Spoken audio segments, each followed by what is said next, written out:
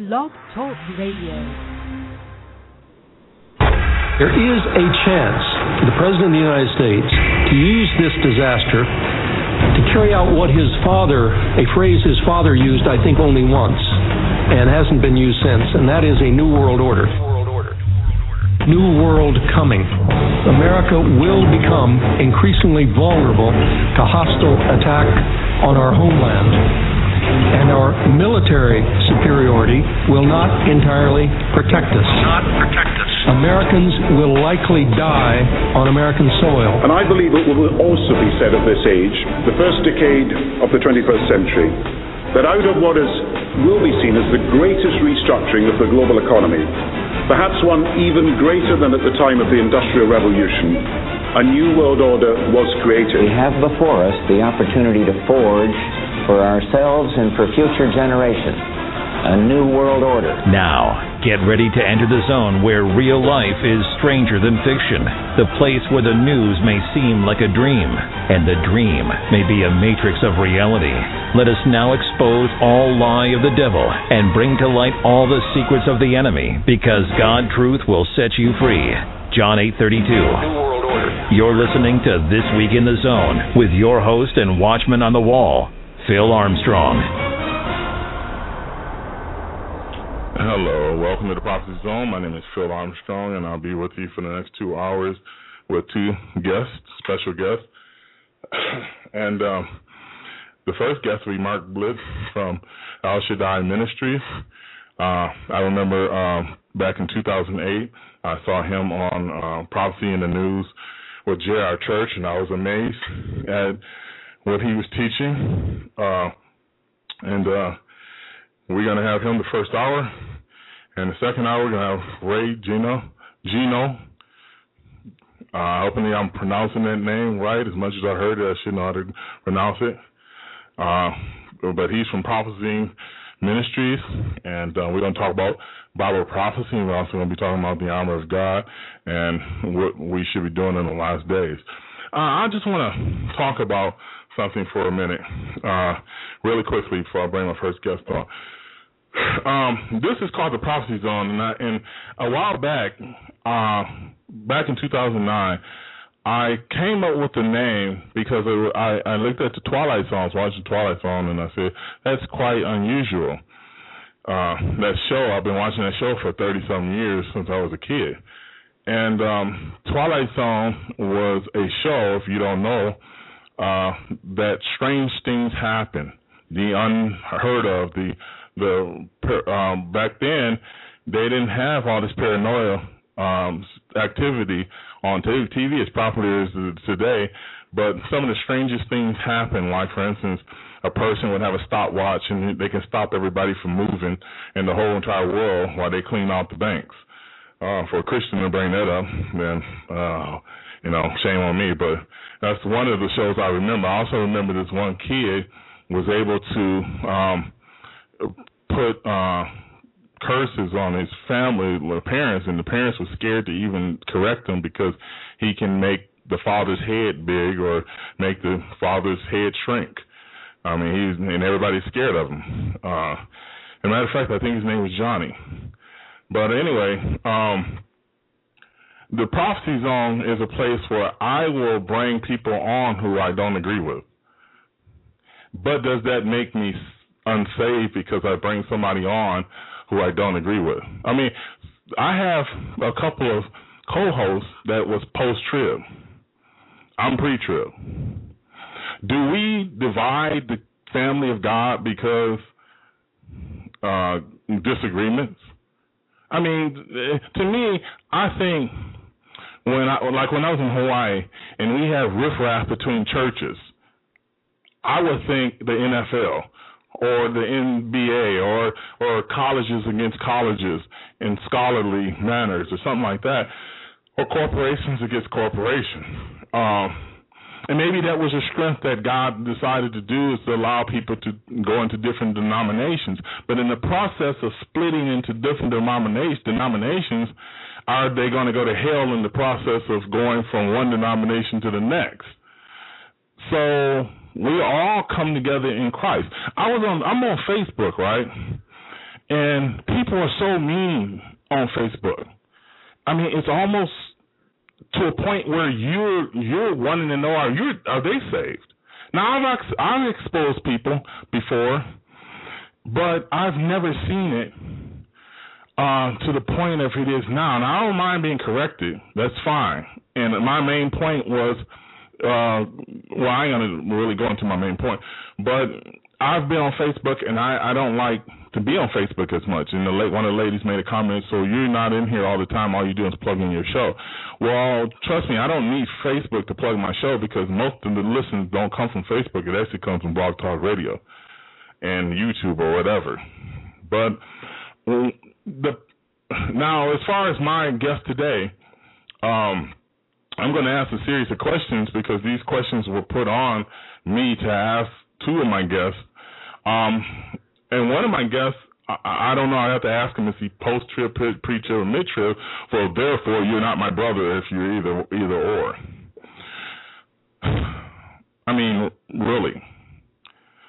So I'm going to take a quick break, and when I get back, I'm going to bring my first guest on, Mark Blitz, and I will be right back.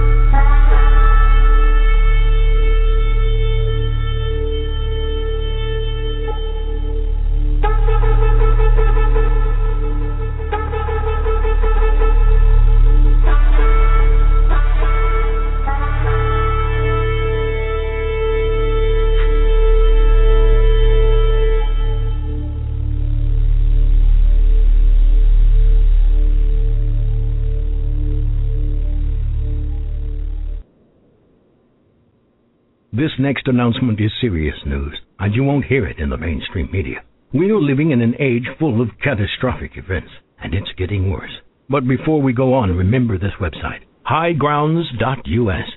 In the past 2 decades, natural disasters have increased by 800% within the U.S. alone. Cataclysms like Hurricane Katrina killed and displaced thousands because they were not prepared. And the 2008 economic collapse could happen again, but be much, much worse. So type this into your web browser, highgrounds.us. Highgrounds.us is your complete source for family survival necessities. You'll find food and water with a shelf life of 25 to 30 years, plus tents, portable containers, light, heat, first aid, and much more.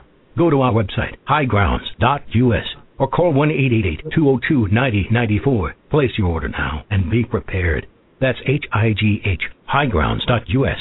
Hope for the best, but prepare for the worst. highgrounds.us. October 30th, 1991. President George H.W. Bush initiates the Madrid peace process to divide the land of Israel. On the very same day, a freakish hurricane, now known as the Perfect Storm, destroys the Bush vacation home in Maine. And the pattern continues. Each time America compels Israel to vacate its territory, our land is devastated on virtually the same day by Hurricanes Andrew, Katrina, the Northridge earthquake, and Joplin's killer tornado. Is this coincidence?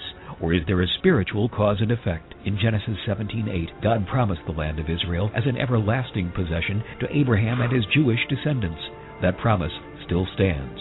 Those who bless Israel are blessed. Those who curse it are cursed. Author John McTernan makes this open and shut case in his landmark book, As America Has Done to Israel, and the companion DVD, The Day of the Lord. For ordering details, visit John's online blog at johnmcternan.name. Now, be prepared to re-enter the zone, where only watchmen dare go, and only the fearless do venture. Now from the lands of the Pacific Northwest in FEMA Region 6, where we warn about your future and the rapture of the church of the concentration camps of the enemy. Your host once again, Phil Armstrong. Welcome back to the Zone, the Prophecy Zone.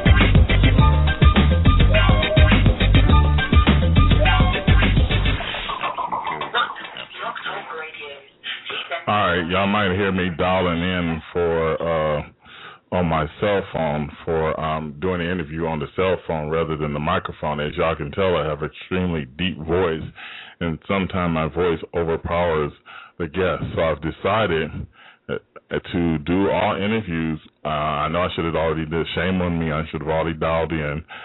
But I did not do it. Matter of fact, he just hung up on me. But I can turn off the microphone. I don't have any idea how high the microphone is. But anyway, without any further ado, I'd like to bring on my guest. Mark, are you there? Yes, I sure am, Phil. Hey, how you doing, brother? Hey, doing fantastic. Doing great. That's great.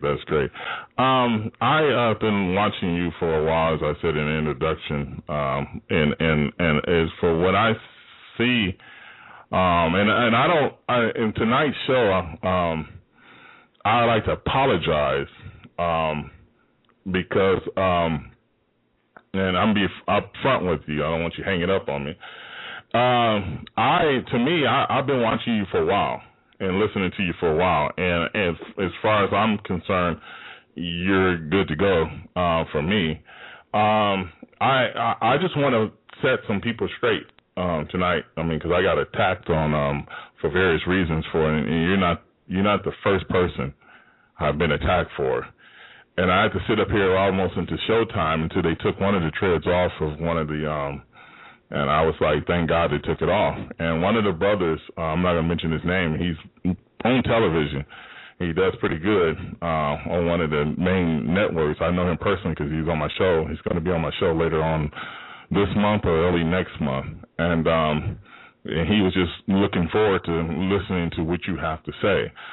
And as far as the blood moons and stuff, because we're going to get to that. And I'm going to ask you some questions later on. And the questions are not coming from me. It's coming from another source. So the first questions I want to talk about is God's news when you were on with J.R. Church and in 2014 and 15, Signs in the Skies, and then we'll go from there. Sure. So what I want to talk about is not necessarily how you came across that, because it's when people see you on YouTube, they probably figure that out by now. But the interesting thing is throughout history, these things actually happen on Jewish feasts that are lined up with eclipses. So go into how that works, as far as how that works, and then go into how you see God is trying to signal us according to Luke 21. Sure. Well, I think the best place to begin is in the beginning. And in Genesis chapter 1:14, when God said he created the sun and the moon, if we read what the scripture plainly says, he says the number one reason is for signs or signals. Yeah. That's what the word means, like one if by land, two if by sea. And then not only for signs, the next word is for seasons, but that's an inaccurate English translation, because when we read season, we think winter, spring, summer, fall, but that's not the correct word. The Hebrew word there is moed, which is the same word the English translators translated as the word feast in Leviticus 23. So here, the very same Hebrew word they translate as feast, where we think of food, and the other place is seasons, where we think of winter, spring, summer, fall. They have nothing to do with each other, and both translations are completely wrong. The word moed means a divine appointment. And I would hope most of your believers listening believe in divine appointments, but there's our some that are scheduled. And the scheduled ones are like Passover, Pentecost, trumpets, tabernacle. Well, when God created the sun and the moon, from a scientific standpoint, you can only have a total solar eclipse on the first day of a biblical month. You can only have a total lunar eclipse on the middle of a biblical month. And so God decided to schedule the feast days like Rosh Hashanah on the first day of the month and Passover and Tabernacles on the middle of the month so he could use the sun and the moon to send signals. I mean, this is just plain as day. And what's important for people to realize, this is not a theory. These are facts. The theory would come to be what they mean, but it's a fact the eclipses occur on the biblical holidays, and I can't control an eclipse, and I don't control the biblical calendar. So what I'm doing is just connecting the dots, and that's why it says in Isaiah, it says in Joel, it says in the Gospels, like you said in Luke and in Revelation, the sun will turn to sackcloth, the moon to blood, the plain meaning of the text are eclipses. And so, like you said, when they happen on God's appointed times, like in 1967 and 68, you have these, and then at the same time they capture Jerusalem. In 48, of course, they become a nation, and then you see them in 49 and 50. And it doesn't happen for 400 years prior. So to me, this is just looking at patterns. Yes, sir. Now, how did it fulfill this? No, actually, let me back up. The spring feast. So this is 7 feasts, right? Yes, or appointed times, yes. Yeah, appointed times. And we have 4 in the spring, and we have, is it 3 in the spring, 1 in the summer, and then 3 in the fall? Well, you have Passover, and then the very next day is the unleavened bread, and 3 days later the Feast of First Fruits, and then you have Pentecost or Shavuot, in June roughly, and then in the fall you have the Feast of Trumpets, followed by the Feast of Yom Kippur, followed by the Feast of Tabernacles. So those are the 3 fall feasts. I'm sorry, brother. I was talking to my son. Okay, so the spring feasts of you already said they already been fulfilled, right? Well, kind of. I believe there's multiple fulfillments. I don't believe there's just one-time checklist, you're done. Just like there's not one winter, we never have winter again. Or we'd only have one summer, and then we never have summer again. I believe a lot of these are fulfilled over and over. There's multiple fulfillments. Okay. Now, do you see any connection to Jesus Christ as fulfilling these spring feasts? Oh, well, my goodness. See, here's the thing. The word convocation, these feasts were called convocations, which in Hebrew means a dress rehearsal. And so what does that mean? Just like in a wedding, you go to the dress rehearsals, you know what is going to happen when the wedding comes. Well, these feasts were called dress rehearsals. That's why every year the Jews would kill the Passover lamb on Passover, because Jesus was going to die on Passover. Matter of fact, they would slay it at 3 in the afternoon because he's going to die at 3 in the afternoon on Passover. Even Pentecost or Shavuot, most Christians don't know the Jews have been keeping Pentecost every year for 1,500 years, and to this day the Jews still keep Pentecost, and I don't know any Pentecostals who do. But if you remember, Peter said, hey, these guys aren't drunk, it's the 3rd hour of the day. Well, that's 9 in the morning, time of the morning sacrifice, a dress rehearsal. All the Jews from all the nations were there because they had to be there. And so they were not only filled to the day, but to the very hour. Yeah, exact hour. Daniel chapter 9:27, if you calculates almost to the exact time that Christ would come. Now, let me ask you a question, and this is nothing. I even ask Christian people this. Do you consider Jesus Christ as the one that was fulfilling the Torah and the Old Testament prophecies? Well, yes, but you have to decide how you're going to define the word fulfill. Because he fulfilled it doesn't mean we're not supposed to. It says love is the fulfilling of the law, and we don't say, well, I don't have to love anybody because Jesus did that. Yeah. What the word fulfill really means is to explain, to give a good example of, for us to follow. Yeah. Now, is the Greek text something that you look at, or you think it's still valid today? Well, I don't speak Greek, but I still look at the Greek text, and I think it's important to understand the culture. You have to understand the culture when things were written. One of the big examples of the Greek text, where do you believe the media is biased, Phil? Yeah. Well, so were the translators.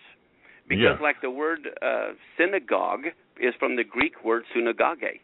Well, in Revelation, it talks about those of the synagogue of Satan, and everyone goes, ooh, synagogue, Satan bad. But synagogé didn't mean synagogue. It meant assembly, which is why in the book of James it says if one comes into your assembly with a gold ring, well, the word there is synagogé, but they don't want to make people think that they met in the synagogue, so they decided to put assembly there. So, Yes, I am familiar with the Greek, and I think most Christians need to be, because there's a lot of purposely, I believe, mistranslated Greek words in the New Testament. Yeah. Now, as far as, do you consider yourself a Messianic Jew? No. Okay, so what do you consider yourself? Are you a Christian or what? I really don't like to be put in a box and labels. I just consider myself, kind of like it says in Revelation, I have the testimony of Jesus and I keep the commandments. So. Okay, yeah. Okay, so the Bible, you use the New Testament as well? Of course, I believe in the inspiration of the New Testament. Okay. You have to. I connect the dots. I've tried to give you a good example. See, the problem is most Christians, when we read the Testament, because they have cut themselves off from the Jewish roots, don't realize some of it isn't necessarily theologically important. But like when Peter denied Christ and the cock crowed 3 times, that had nothing to do with roosters. Historically, roosters and chickens were never allowed in Jerusalem. So the event didn't happen like that. The priest who at sunrise would crawl out 3 times for the other priest to begin the services, he was known as the cockcrow. So, yes, the event happened, but not the way Christians understand, because they don't know the culture. Yeah, because some people believe that Paul, or at least some people in the world believe that Paul was on a horse. The Bible never said that Paul, fell off the horse and was blinded. It just says he was blinded. So I kind of get what you're saying. Now, do you look at? You say you look at the New Testament. Do you believe that the writings of Paul was valid for today? I keep asking you the same questions because I'm trying to get these questions out the way. Yeah, no, I believe in the inspiration of the New Testament.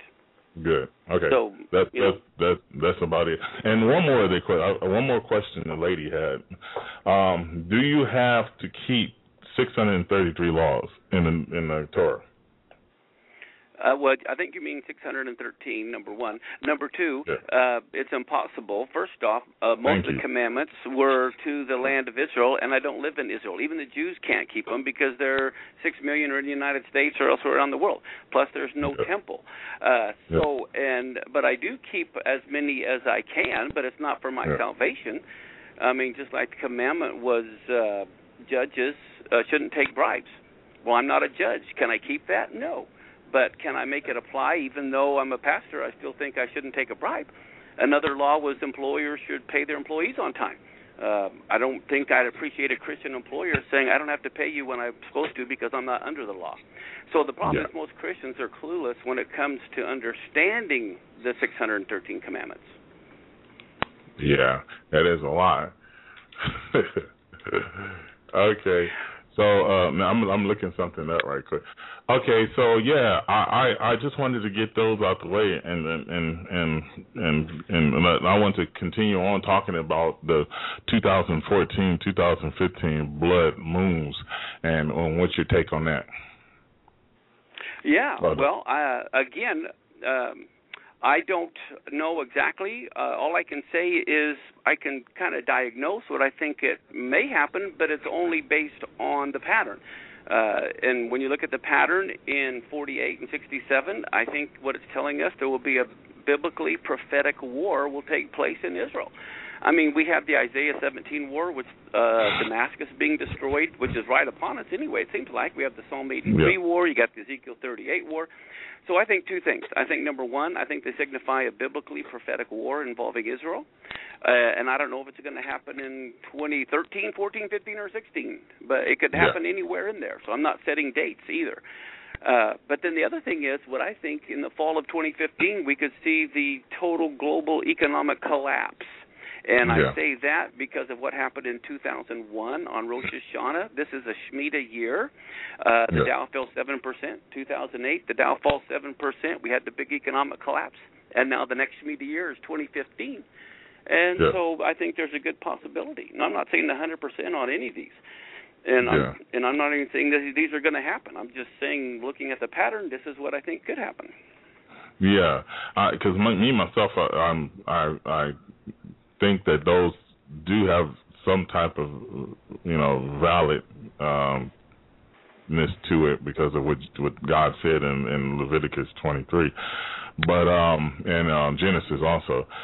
What I do now is I kind of walk softly on a lot of this stuff that we pass through. With the ghost called the common element up there, and that was 2011. A lot of people fell for that. Even some reputable people fell for that type of thing. But I think it's interesting. And let me ask you a question.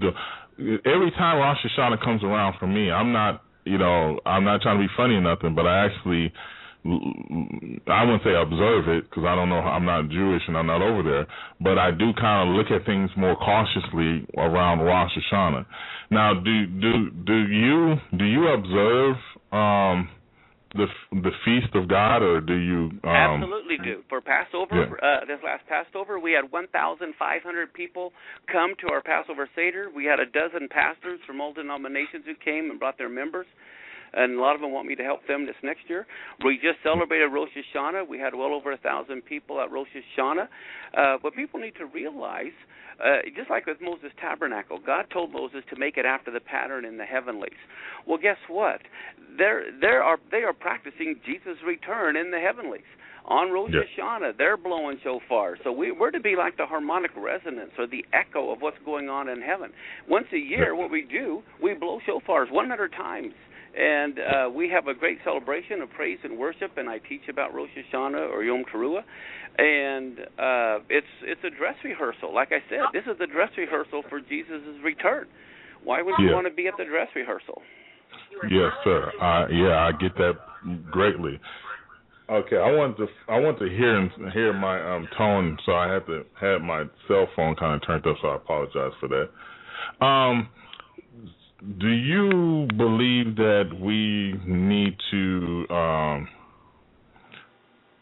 keep the feast in order to be saved? Because I like myself, I like to, when Rosh Hashanah comes around, I got my eyes wide open. I might not know what to do, but I know what time it is in Israel, and I know what time it is and what time it's over in Pacific Standard Time as well as Eastern Standard Time.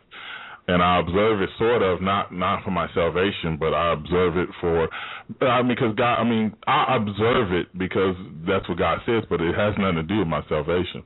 Do you believe that the following the feast has something to do, with your salvation if you ignore it, or if you don't really pay attention to it, or your preacher doesn't preach it? Do you believe we're responsible to follow those feasts? Well, we're saved by grace through faith, period. Now, but if God's throwing a party, I want to be there. And I think it's pretty dumb not to want to be there. For me, I want to do whatever God says to do because he said to do it. That's why I want to do it. And, God knows what he's talking about. That's the first thing you got to believe is he knows what he's talking about. And so if God says to do something, I'm going to do it. But think about it this way. The laws and rules weren't for unbelievers. The laws and rules are for believers. You don't tell your neighbor kid what to do. You only tell your kid what to do. For people to don't want to do what God says, if your neighbor, if your dad told you to clean your room, okay, well you do it because you're his kid. Now he's not going to tell the neighbor kid to go clean your room, and even if the neighbor kid did clean your room, it doesn't make him part of the family just because he cleans your room. So again, Christians just really understand the whole concept of the law. Yeah. Now Jesus says, and hopefully I get it right, I'm in the right chapter. Jesus said, he said in John 14, verse 15, if you love me, keep my commandments. Right. What commandments are he actually talking about? Well, that's a very good question. I'm so glad you asked that. Basically, he also said he didn't do anything that his father didn't tell him. I think he's talking about his father's commandments. Jesus didn't come to do his own will. He even said that. He came to do his father's will. So the commandments he's talking about is the commandments that were already given. He didn't give any new commandments. When he said that, a new commandment I give you is like to love one another, well, that wasn't a new commandment. It's the same commandment. What he gave was a new understanding of the commandment. Because I like to say, who gets to determine what love means? Well, the Torah is what determines what love means. How do you love? By taking care of the widow, the poor, the orphans. I mean, you could have a stalker who's stalking a movie star, and they think they love the movie star. Well, the movie star doesn't think that they love them. And so the Torah defines love. Yeah. Now, do you believe that if I wanted to just, let's just say I'm a believer of the whole Bible, and I like the King James myself. Now, I believe that the New Testament is just that, new, and the Old Testament is old, but I believe that the Old Testament needs to be used, and you might disagree, that's fine. I know you agree with that part, but you might disagree with how I put that whole thing together, the New Testament versus the Old Testament. But I believe that the Old Testament has not been excluded because the Bible says, Jesus says, I have not come to destroy the law, but to fulfill it. So with that being said, do you value the New Testament just as much as you value the Old Testament? Well, here's the thing. People got to realize, too, the New Testament is not the New Covenant. The New Testament is writing about the New Covenant. Okay? And I believe you need them both. I think the New Testament kind of defines the Old Testament. It doesn't replace the Old Testament. And those terms really aren't even that great. So when Jesus is saying, if you love me, you'll keep my commandments, let's say there's like 2,000 commandments in the New Testament. I know. 113 sounded like a lot. There's a couple thousand in the New Testament. Well, that's what I'm saying.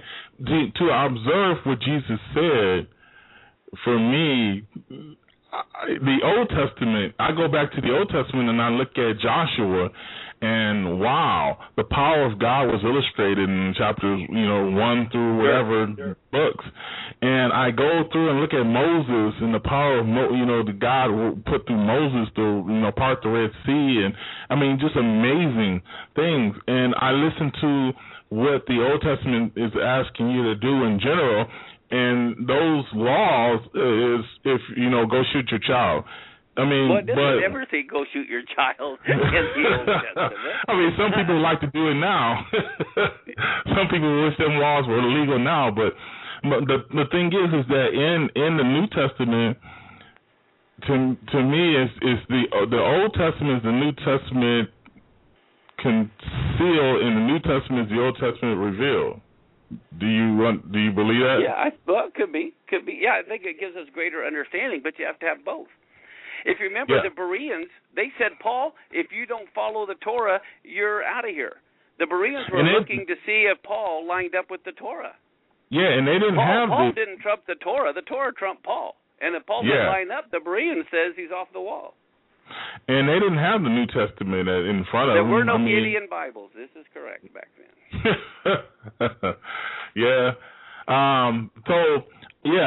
The thing I believe that Jesus is saying, he said it also in 1 John also. He talks about keeping his commandments. Thing I do is I like to read the word. Faith comes by hearing and hearing the word of God. So I like to read Psalms. Like to read Genesis. I like to read the whole thing. Some books are like, man, I'm stupid. Either I'm just the dumbest person in the world, or everybody, it's not common to men that I should not be illiterate. Because I read like certain things, I have to read it over and over and over, and it's not because I'm meditating on it, it's just because I can't comprehend what the heck it's saying. Like in Ezra or Chronicles, it's like, wow, this is crazy. But then when you study it with, you study the Word of God, you take your time studying each book, then you start to get a revelation of what it's actually saying. But in the New Testament, it's coming straight at you. And then there's places in the New Testament where it's 1st and 2nd Corinthians, especially 2nd Corinthians, where it's like, huh? And even Peter said that Paul's stuff is sometimes hard to read. So I think it was Peter, one of those guys. Yeah, you're right. So the way I see him saying, if you love me, keep my commandments, first of all, the 10 commandments, the way Jesus illustrated the 10 commandments, I can't keep those. Like, for instance, I'm not saying I go around looking at a lady, but I'm saying I can't keep those. I'm going to eventually goof up. But when it comes to, like, God's helping us, do those things, the 10 commandments should be observed, because if people are making a racket about, oh, you took the Ten Commandments out of the state, legislation in Georgia, and everybody on Facebook and YouTube is like, why did you do? They get mad and then they'll turn around when you say, well, God wants you to look at the Ten Commandments and observe them. They get really angry with you. Why is that? Are you talking about Christians or non-Christians? Yeah, Christians, believers. Yeah, well, I think some people are lawless. Even the Antichrist, it talks about that in the Thessalonians when the wicked one is revealed. And that word wicked means without Torah, without law. And we live in a lawless society. Everyone wants to say, you're not the boss of me. And they just don't like the idea of even God having authority. Yeah. Well, that's what I'm starting to see. Well, what do you believe about the Hebrew roots movement? Well, I don't know. It's even like the Messianic. I call it Messianic. And the Hebrew roots thing. There's I don't know. It's got some bad apples, just like everything else. So I don't know. There's some good things and some bad things. So yeah. Well, that's what I'm saying, brother. For instance, the Harbinger book about the Harbinger. Now I'm gonna have, and I'm probably gonna tick people off. I seem like I'm be really good at that pretty soon. The Harbinger. I would like to get the guy that wrote the Harbinger, but right now I'm getting the guy that's actually exposing the Harbinger. So people are going to say, well, why you got both of them on there, or even one of the guys that, one of those guys might get mad at me. But the thing is I'm just trying to bring everything to the surface, and I don't easily believe everything I hear. Right. But, well, that's important, and I think that's good. I mean, there's people out there that think I'm the Antichrist, for heaven's sake. And well, I heard that. No, I'm serious. There's people out there that misinterpret what I'm saying or say that I'm saying things I'm not saying because other people have said it, and then they just run to the bank with it, and they have no clue. So I appreciate you having me on because I can clarify things. There's a lot of lies out there, but that's just, typical. Yeah. Well, like I say, I don't think people understand. I have to have shows to tell them who I am and what defines me. It's because I call this show the Prophecy Zone a while back in 2008, and it's just like, I don't know if you're familiar with the Twilight Zone, but I bring people on. It all the time. Yeah, I bring people on here who now. If I bring somebody on here that's false, I better have somebody on here to contradict them. So I'm not going to bring anybody on here false unless I'm ready to rip a new hole in them. And people don't understand that just because you bring certain people on here. Now, for me, I've been watching you for a while.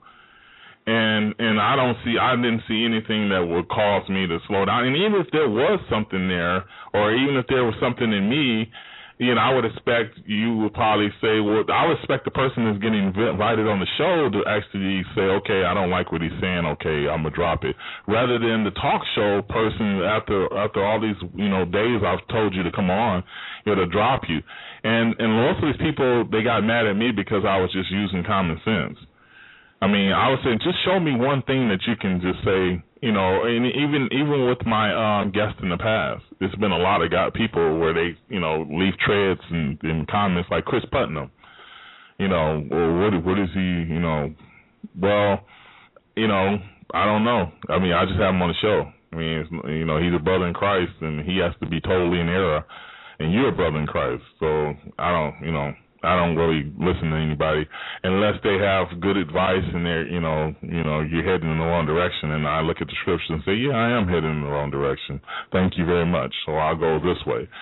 But until that happens, I don't really care what people say. I hope I don't. Yeah, I've got people that like me, but I totally disagree with them theologically. I mean, I have people that will put a link on their website to my website, but as far as they're concerned, the whole New Testament is not inspired, and Paul's the Antichrist, and so people then see things like that, then they associate me with that person.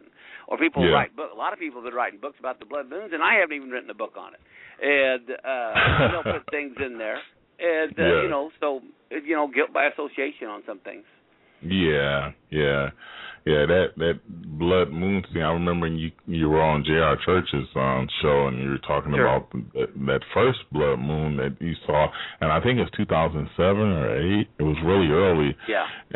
And then you saw other things like and matter of fact, speak real quick on the off times of off as far as Jewish history, could you? Yeah, sure. The 9th of Av, which is like, let's say, the 9th of August, roughly, is the day the 10 spies brought the bad report, and Joshua and Caleb brought the good report. And so that day ended up becoming cursed in history.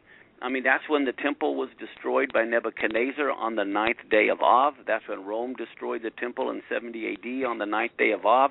That's when all the Jews were kicked out of England on the 9th of Av. World War I started on the 9th of Av. Hitler's proclamation to kill the Jews on the 9th of Av. And then they evacuated the Gaza Strip on the sunset of the 9th of Av. And it's like, my goodness, there's these patterns here. And so that's why, Zechariah 8:19 says that 9th of Av is going to turn from a fast day to a feast day. Well, that hasn't happened yet. So there's a prophecy that the prophecy people are clueless on when that day even occurs. How are they going to know when the prophecy is fulfilled unless they're on the biblical calendar? Amen. Yeah. That's crazy. Now, that time, what is the time frame for that? Is it like July, early July to late? Right. End of July, 1st of August. It bounces around in there. Yeah. But we have biblical calendars available on our website. I don't know if you guys have any, but we have biblical calendars that overlay the biblical calendar with our normal calendar, and we even put all the astronomical signs of the eclipses on it, too. With Comet Ison, by the way. You're probably familiar with Comet Ison? No. Comet Ison, it's even out in the news today in NASA. It's this century, maybe this millennium's largest comet. It'll be seen during the daytime. It's supposed to be bigger and brighter than a full moon. The tail millions of miles long. It'll be seen during the daytime, and it's supposed to loop around the sun on November 28th when it just lights up. Well, guess what? That's the first night of Hanukkah. And if you don't know the biblical calendar, you don't realize God's saying, I get to light the first candle, Yeah. Oh, wow. Yeah. Yeah, I never heard of that. I think everybody's... Google ISON, Comet ISON. Yeah. Spell that again? ISON, like a daughter or a son. It's I and then son, S-O-N, not S-U-N, ISON, Comet Ison. Okay. I'll do that as soon as the show is over with. And, so you, what are you doing now as far as... You're up in Tacoma, right? Yes. Are you doing speaking arrangements and stuff like conferences and things? Oh, yeah. Well, I just got done speaking in Washington, D.C., and the following weekend I spoke in Colorado Springs. Yeah. And I travel all over. Normally I go to Sweden, Switzerland, and Germany, and Israel, and speak. But this last year I took a break because I had too much going on here, and so I'm going to pick it back up again next spring, leading trips to Israel again, the end of April, 1st of May. We already have like 60 people signed up for the Israel trip. The last week of March, first week of April, we still have room for about 10 more people. Wow, that sounds good. So everybody out there, if you hear that, he's got room for 10 more people.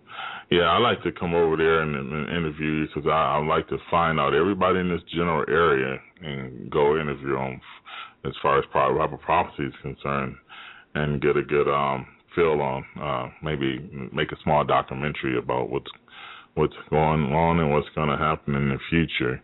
Where do you live? What state are you in? I'm in Washington State. I'm in Spokane, Washington. Yeah. Oh, okay, I was sure. All right. Yeah. We're up here in the Pacific Northwest. It's beautiful up here. Before I moved up here with my wife, I was kind of hesitant, because I didn't think there was nothing out here on the east side of Washington. But once I got here, it turned out to be a good place to raise kids. I think there's a great meth problem up here, but people like little town of Bethlehem.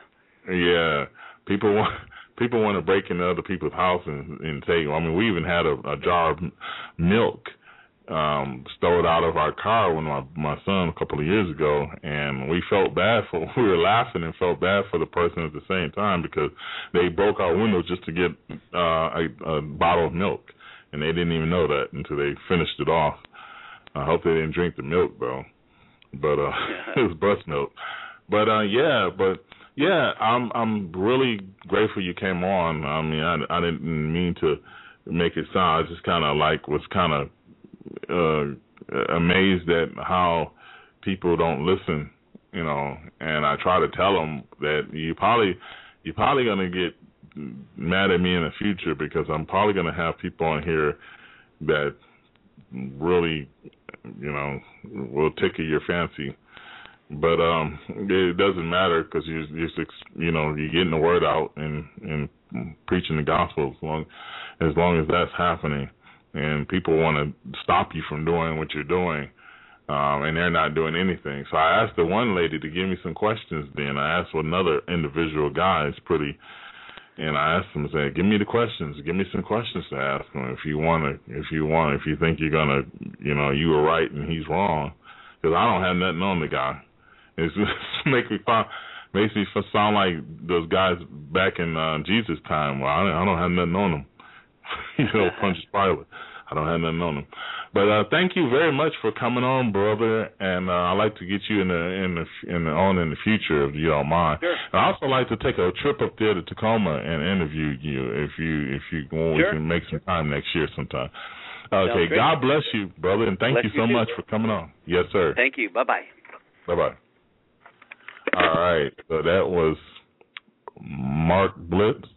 And he's from El Shaddai Ministries, and I'd like to once again thank him for coming on. So we're going to take a break, and I haven't heard. Hopefully our guest is on, but I'm praying that he'll call in a few minutes, and if he does, that'd be great. But I'm going to take a break. The first commercial is don't even pay attention to it. The rest of them you can pay attention to. We're good. Connecting the dots and showing you why we are more vulnerable than ever. Greetings, fellow Americans. This is David Robertson, inviting you to come be a part of an American Warning Radio, Monday through Friday, 1 to 3 p.m. Central. You've seen the pieces. Now, come see the bigger picture. An American Warning Radio with your host, David Robertson, on this and many other networks that value liberty. All they're getting is mainstream media stuff. That's all they're getting, including Fox News. The American Warning Program with David Robertson, just a great show. All kidding aside, the numbers are really starting to go up on that program, and I think once people realize that that's on now live Monday through Friday, 1 o'clock to 3 o'clock on this very station, you're going to be tuning in a lot more. That guy makes a lot of sense, and he's really good at what he does. Warning. Warning. This habit forming. Use the truth carefully. Get more information at AnAmericanWarning.com. That's AnAmericanWarning.com.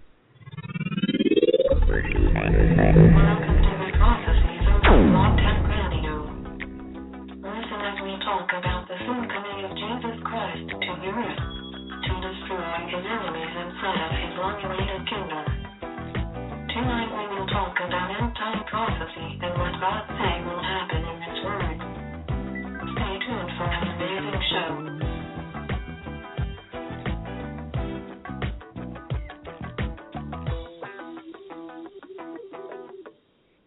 You're listening to the Prophecy Zone on Blog Talk Radio.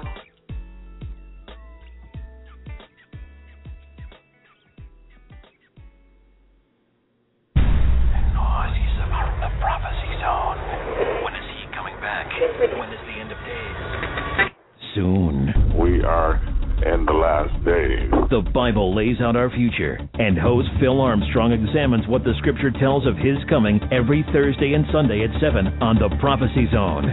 What is the New World Order? The people who are talking about the New World Order, Bible prophecy, may be in danger. What do you need to be rapture ready? I believe that the Bible interprets the Bible, and we have to stick with the Bible. How much time is left? See more at theprophecyzone.com and youtube.com/prophecyzone. Hear more here on Blog Talk Radio every Thursday and Sunday at 7 on the Prophecy Zone. Who is the Antichrist? I believe the Antichrist will not be known until the tribulation period starts. This is the Prophecy Zone.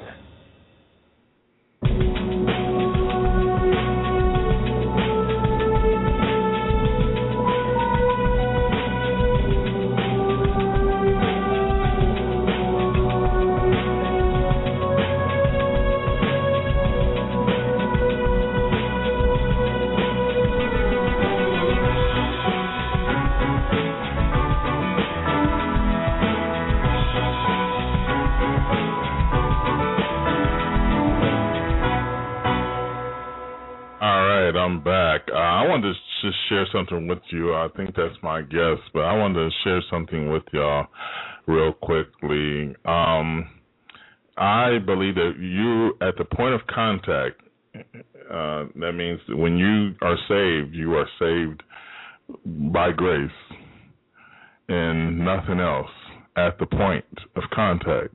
Meaning when you give your life to Christ, there's nothing else there that will stand in the way besides a soft heart that is willing to accept your responsibilities and repent. The first thing that Jesus said was to repent. The first thing that John said was to repent. So repentance has to be important.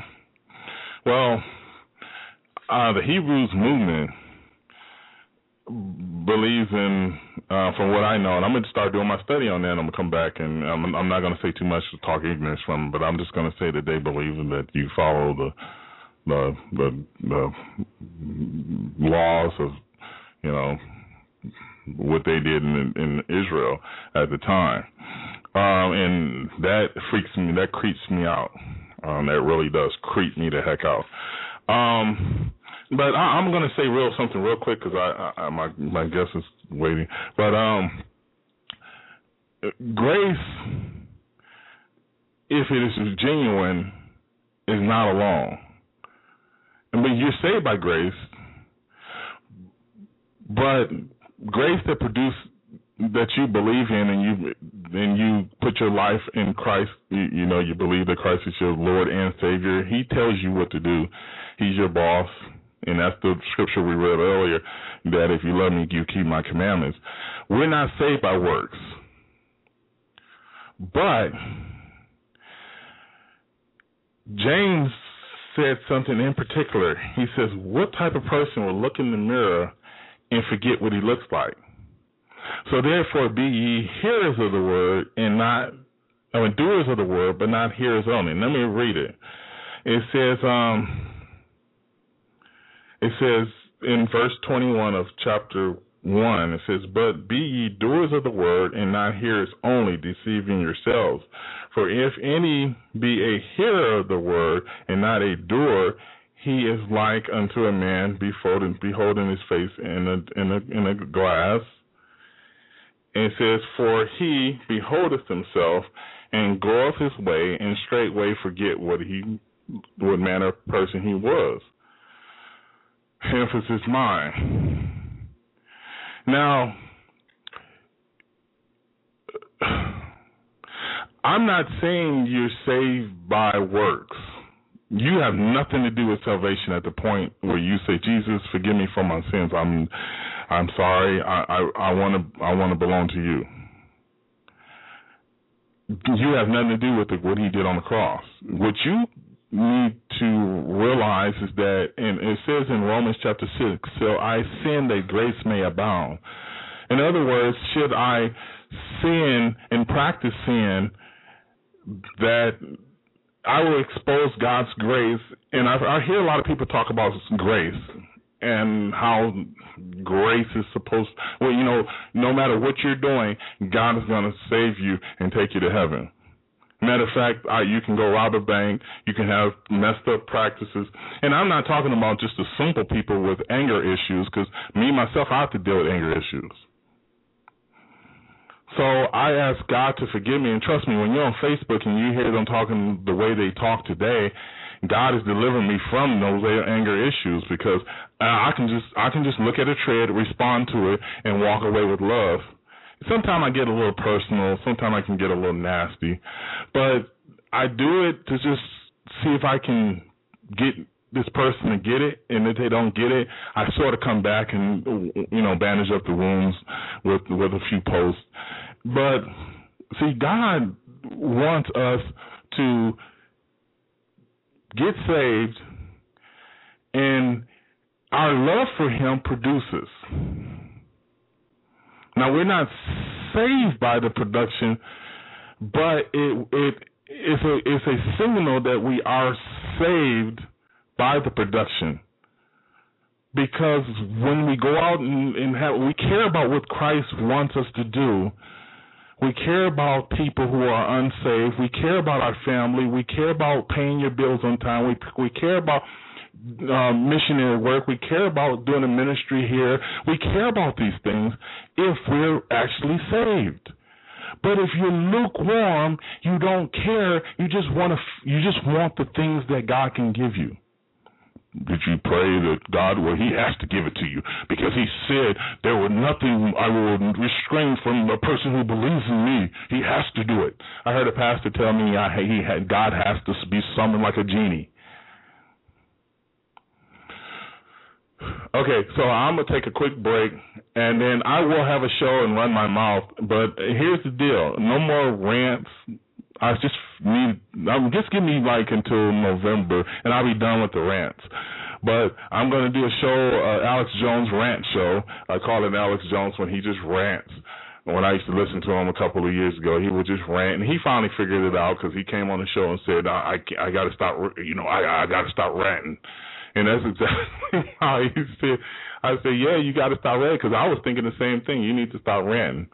And ranting's good, though, when you get it out your system, because I got a lot to say about people, false prophets and stuff, but at the same time, I get the plank out of my eye first before I can get the speck out of theirs. But, oh, man, I got some shows to do on some of these guys out there now. But I'm only going to do one show so nobody can catch me. They can't YouTube me. They can't take my videos down. So one show with each issue. Okay, so I'll do Bible prophecy 3 times out of 5, and then the other 2 I'll do whatever comes up. I want to do a Mark of the Beast show, and but tonight, what I want to talk about, I'll get back with my. I read an article. Yeah, I was trying to read the article, but I was getting harassed by people on my threads on Facebook, so I couldn't get finished with this article. And he did an article. Excuse me if I get these mixed up, but I was reading a Armor of God one on his website, and I think he did one on as far as spiritual conditions. And then I was just listening to a show a few minutes ago about the last days, and I think he did it on 8. It wasn't the last days, it was Attitudes in the Last Days. It was on 8:30. So forgive me if I got those all mixed up because I was just slamming everything today. But we're going to take a quick break, and we'll be back. I want to play a quick Wesley Clark thing so we can maybe talk about this during the show, or we'll be right back. About 10 days after 9/11, I went through the Pentagon, and I saw Secretary Rumsfeld and Deputy Secretary Wolfowitz. I went downstairs just to say hello to some of the people on the Joint Staff who used to work for me, and one of the generals called me, and he said, "Sir, you got to come in. You got to come in and talk to me a second." I said, "Well, you're too busy." He said, No. He says, "We've made the decision. We're going to war with Iraq." This was on or about the 20th of September. I said, "We're going to war with Iraq. Why?" He said, "I don't know." He said, "I guess they don't know what else to do." So I said, "Well, did they find some information connecting Saddam to Al-Qaeda?" He said, No. He says, "There's nothing new that way. They just made the decision to go to war with Iraq." He said, "I guess it's like we don't know what to do about terrorists, but we've got a good military and we can take down governments." So I came back to see him a few weeks later, and by that time we were bombing in Afghanistan. I said, "Are we still going to war with Iraq?" And he said, "Oh, it's worse than that." He said, he reached over on his desk, he picked up a piece of paper, and he said, I just got this down from upstairs, meaning the Secretary of Defense's office today, and he said, "This is a memo that describes how we're going to take out 7 countries in 5 years, starting with Iraq and then Syria, Lebanon, Libya, Somalia, Sudan, and finishing off Iran." So go through the countries again? Well, starting with Iraq, then Syria and Lebanon, then Libya, then Somalia and Sudan, and then back to Iran. Wow, that's deep. And what's going on your screen, on the television screen? That's exactly what he just said, and he said that like a long time ago. Okay, so without further ado, I'm going to bring on Brother Ray. Hey, brother, you there? Yeah, I'm here. How you doing, Phil? Pretty good. How you doing? You're from Prophezine. I've been listening to you guys on YouTube for a while, and also I've been going to your website quite a while, looking at.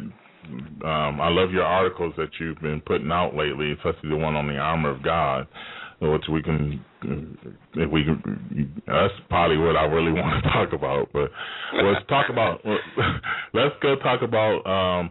As far, because I listened to one of yours on preparation. That's what it was. It was on. I was listening on iTunes, and today I really want to express that I'm a pre-tribber. I don't know what you are, but as far as for me, this is the way I look at it. I will always be a pre-tribber.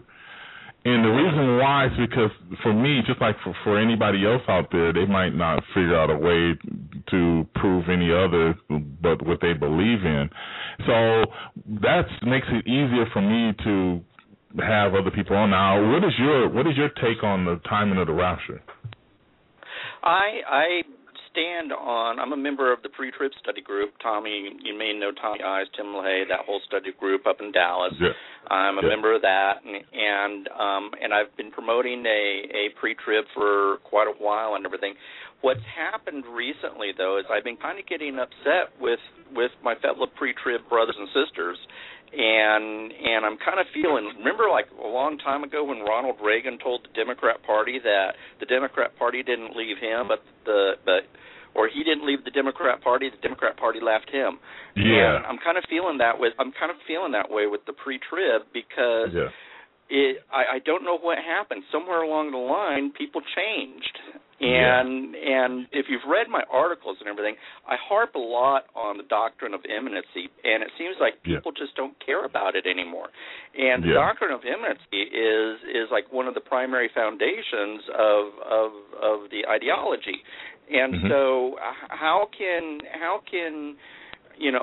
it's the doctrine of imminency that causes to evangelize and live a right life and all these other things.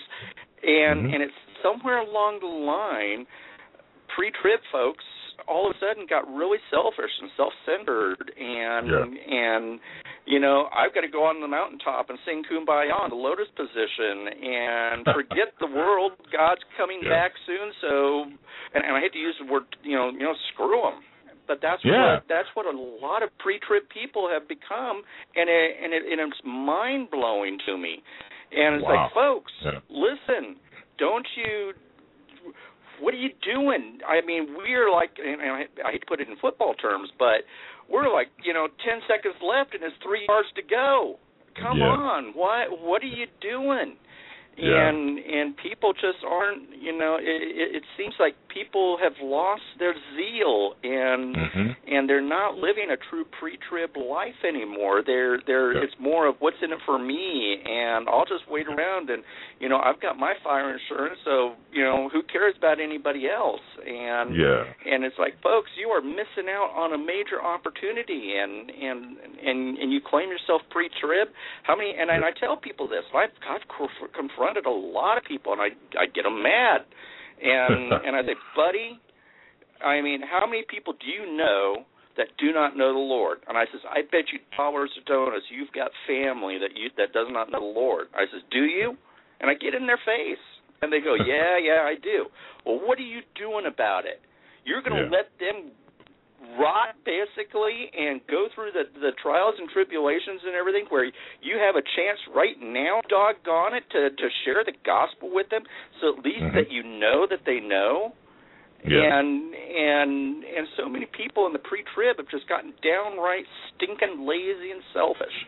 And so I've been getting a lot of help because people don't know what I am, but I'm a hardcore, old-fashioned guy, and we're living in the last days of the last days. This is the razor's edge. We need to be pushed until the end. We need to be running that race to the end. So many people have already given up. So now you asked. Yeah, well, that you're right on the button, but I might have to be honest with you.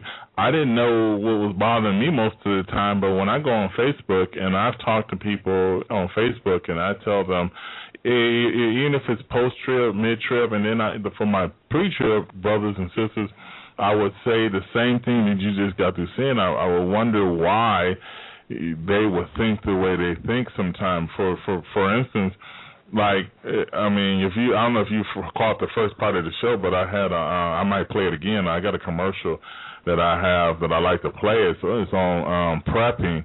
It's on like foods, and matter of fact, me and my wife are going to start buying, foods just in case of emergency, and we're going to start kind of prepping for things like that. But if somebody, after I'm gone, if somebody want to break in and steal it, just make sure you guys, get in there and take it. That's exactly, Phil, this is something that I tell my people, and I pit people up, because I get slammed a lot. I'm a prepper. I'm hardcore. And I get slammed from folks saying, oh, you have no faith in God, and blah, blah, blah, and all this other junk. And I get in people's face, and I say, buddy, I said, okay, one, what are you doing on this side to share the gospel? I said, but you know what? That you can be an example on the other side. What are you doing about your? I said, again, I go back to the friends and family, and I says, what are you going to do for them? I says, if you're preparing now, you at least might give them a chance to. And I tell people, the expectation of living through all this and everything is not very good. But the key is giving these people enough time so that they can have the time to accept the Lord Jesus Christ, either yes or no. Because during the tribulation period, we know that it's going to be a yes/no period. And so there is going to be no grave matter or sitting on a fence or anything like that. And so I tell people, folks, if anything, if it's left behind for them, and I mean, we have Bibles, we got videos, we got all kinds of stuff, or we have, and knowing, because I've got family members who are not walking completely right with the Lord. And I know, they know what we do, big time. And so if something did happen, guess where the first place they're going to check out? Us. So at least now I'm able to witness to these people on the other side and give them a chance to make the proper choice, because that's what's going to boil down to. Do you serve the AC or do you serve the Lord? One of those two. There is no Buddha. There is no, Hammurabi or whoever else, Joseph Smith or anything like that. It's, Bob Dylan said it best. You got to serve somebody. It may be the devil or it may be the Lord, but you're going to serve somebody. And that's going to be the two choices. There are no A, B, C, or D. It's A or B, period. And so we have a chance, even as preppers, to prepare and allow people a chance to at least make a choice and everything. I'm not looking for them to survive and stuff. I'm looking to give them a chance to look over everything I have, because I got Bibles and everything highlighted up and all this other stuff, waiting. And so we have the chance to witness to people. And again, I get mad at my pre-trib brothers and sisters because they're just being downright lazy. And I tell folks, folks, listen, did God just drop an ark out of the sky for Noah, or did he have to build it? He had to build it. Well, did God just miraculously fill the silos for Joseph and everything, or did he have to build them and fill them? Well, they had to build them and fill them, right? Okay, well, what are you doing? And this is, again, when I get mad at my pre-trib friends, is that they think that God's just going to rain stinking manna from heaven and grow $20 bill trees in the backyard and rain pennies from heaven and all this other junk, and it's just downright slothfulness and laziness. In Scripture, Christ talks about, in Proverbs, it talks about, be like the ant. Here's A-N-T, A-N-T, boom. Go to the ant, thou sluggard, consider her ways and be wise. I mean, over and over again, Christ talks about, or God talks about, the being prepared and being ready and everything. Here, Proverbs 30:25, the ants are people not strong, yet they prepare their meat in the summer.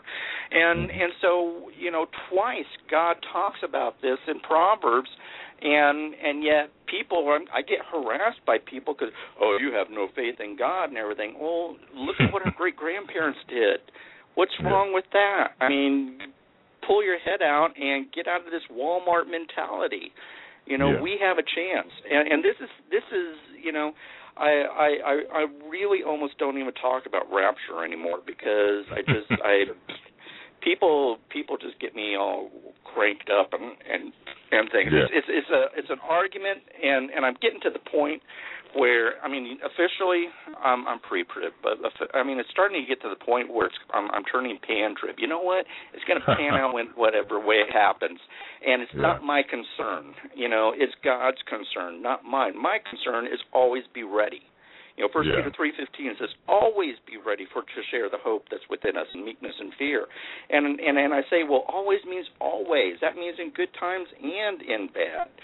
So what are you doing sitting around on your thumbs just twiddling here?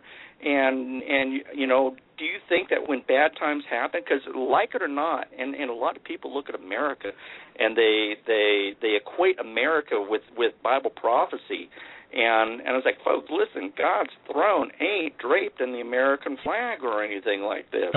So we cannot be looking at America and saying, oh, wow, the rapture's coming because America is doing bad. And no, we are an empire in decline, and we are where we are primarily because we're lazy Christians who did not occupy till he returned. And so don't be expecting God to come rapture us out and everything because we've been lazy and become complacent and you got me on a roll, Phil. But no, brother, you doing great. So that's what I want to talk to you about. People look at America and everything, and the thing is, and this is why I really don't talk about the rapture anymore. And things because there's these ideas, and I want people to I want to jar people out of their common old everyday thinking, and say, folks, listen, America is we're not part of Bible prophecy.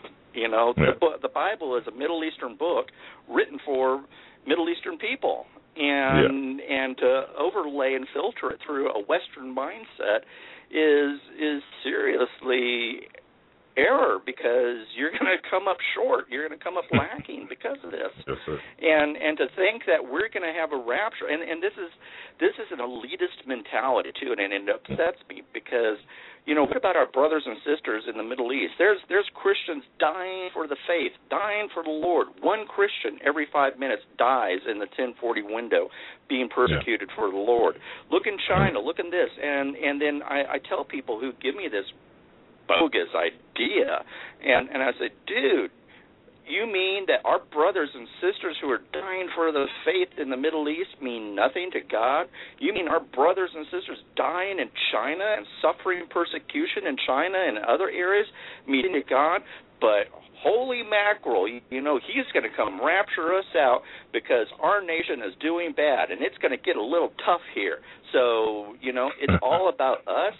And it's like, you elitist, and how dare you? How dare you shame these people who are giving their lives to the Lord and everything? You can't hold a candle to them and things. And so, this is it's an interesting time that we're living in because people just, they're so self-absorbed and so self-centered and materialistic and all this other stuff, and they forget who we serve and they forget why we serve, and like it or not, we're called to persecution, we're called to hard times. Pick up your cross and follow me, You know, the Christian life is not an easy one, but it's a joyous one, and our yoke is light because of Him and everything. And, you know, it doesn't mean that it's a rose garden and everything is honky-dory, peachy keen, all this other stuff, you know. Yeah. And the thing is, too, is that, and I love what you were saying in the beginning of your show there when I was listening in and everything. You know, yes, we're saved by grace, but we're not saved by easy beliefism. That's another thing that has taken, you know, the church today is what I call easy beliefism. And you know, yes, we are saved by grace, period. It's by grace that we are saved through faith in Him. And but, you know, once we're saved, we now have a responsibility, and that responsibility, you know, Matthew 28:19 and 20, go ye therefore. You know, go ye, go to the world, share the gospel, do your job, do this, and everything. We're not supposed to be sitting on the sidelines and sitting on our hands and being sluggards and everything like that. And Amen. And actually, here I want to backtrack a little bit because you're talking about saved by grace. James talks about, you know, easy beliefism because he says even the devils believe in God. And in fact, the devils are more pious because they understand who Jesus Christ is, and they tremble. And yet here we as Christians don't even tremble in fear of God. The demons and devils do. And I always ask people, you know, well, are the demons and devils going to be in heaven? They believe. And they go, well, no. What happens, and this is an excellent God painted a picture of salvation early on in Scripture, and I want to say it's in Deuteronomy or Exodus. Actually, it's in Exodus, talking about where the fiery serpent and it talks about where these serpents were biting people and people were dying and everything like that. And God sent these serpents to people because they were sinning. They were living horribly and they were complaining. It's like, oh, God, send us back to Egypt. At least we had onions to eat and all this other junk. They were just constantly complaining and moaning and, you know, couldn't do anything right and everything. So God sent serpents and bit them and everything. And finally, Moses pleaded to God, like, God, please, you know, listen, you're going to kill them all off because all these snakes are killing them. And so Moses went to God and said, God, please, you know, please, you're a merciful God, you're a loving God. You're not going to just, you know, bring us all out here and let us die. You know, you're merciful. We know that you're better than this. You know, please give a way.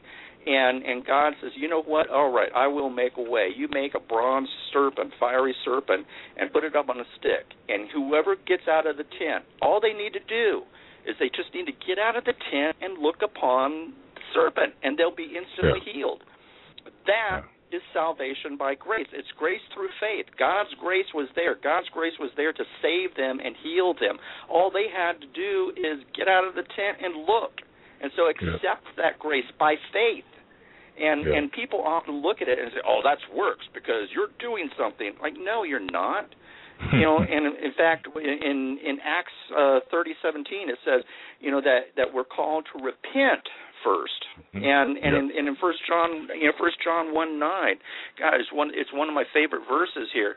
1 John 1:9. If we confess our sins, I mean, here's salvation in a nutshell. If we confess our sins, He's faithful and just to forgive us our sins and cleanse us from all unrighteousness. And that's the same thing that happened in the desert with Moses. And people recognize that fiery serpent put up on the stick that Moses held before the people and things. That is the painting of salvation, faith through grace. The people had, you know, they accepted it through faith, and God, it was His grace that was able to heal them. But they had to crawl their lazy rear ends out of the tent and look at the stinking snake. And so it's the same thing kind of with us. You know, we've got to confess our sins. We've got to realize that, you know, how do we know that we're lost? How can we be saved until we know that we're lost? And that's the same thing with these Israelites in the Exodus is, you know, how did they realize that they were dying until they got bit by the snake and things? So, you know, and here I'm rambling. I'm sorry. You get me going. No, you're fine. But I just wanted to make those quick comments because you were doing so good, and God gives us a wonderful picture of salvation, and it isn't by, people got this easy beliefism idea that's been sold to us by Rick Warren and Joel Osteen and all these other watered down hirelings out there. They've sold a bill of goods, and it's a cancer now that is just killing the church. And so that's why there's not. I think it's not even. I mean, those guys are obvious, but I think it's even some pastors that do everything correctly except one thing. They weaken God's. The Bible says that God should raise up a standard. And what is the standard? I mean, he says, "Be holy, for I'm holy." It says that he who practices righteousness is of God, who practices unrighteousness is of the devil. So, and then also the scripture I read earlier was like, if you look into the mirror and you walk away, do you forget what you look like? Be doers of the word, not hearers only.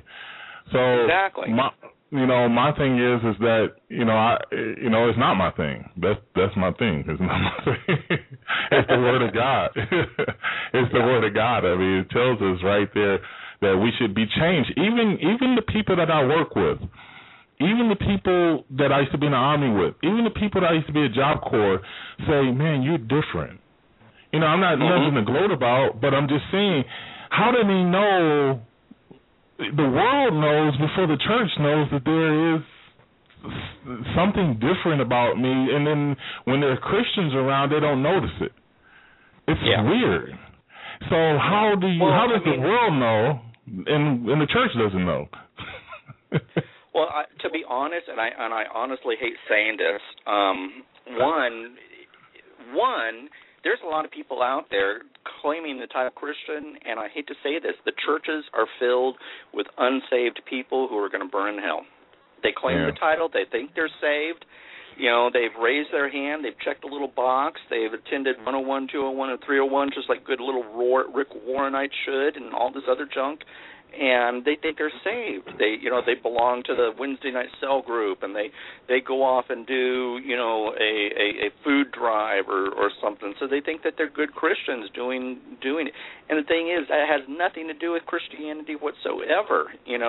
What is Christianity is coming to the realization that you're a worm and that God saved you and that He gave His life for you, and then here I love one of my favorite verses is Romans 12:1 and 2. As I beseech you, therefore, brethren, by the mercies of God, that you present your bodies a holy living sacrifice, holy and acceptable unto God, which is your reasonable service. God gave His Son. Christ gave His all. He died on the cross for His. He was scourged. He was beaten. He bled. He was humiliated. The list goes on and everything like that. It is our reasonable service to give our lives to our Father and our Lord who died for us. And people don't get it. And that is our reasonable service. But the thing is Christians today, and I call them CNOs, Christians in name only. And the problem is a lot of these people aren't saved. They don't know Christ. They think they do, but they don't. And the bad thing is it's kind of like an inoculation. You know how you get inoculated for the flu and everything? These people are now inoculated to the true gospel because they think they're saved. And when you walk up to them and you tell them, "Dude, you're not saved. I love you as a brother, but why are you doing this and why this and why that?"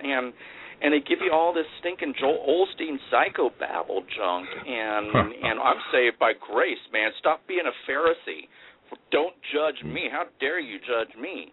And I said, well, why are you conforming to this world when Romans 2 says, "Be ye not conformed to this world, but be ye transformed by the renewing of your mind, that you may prove that is good and acceptable and perfect will of God." What are you doing? Amen.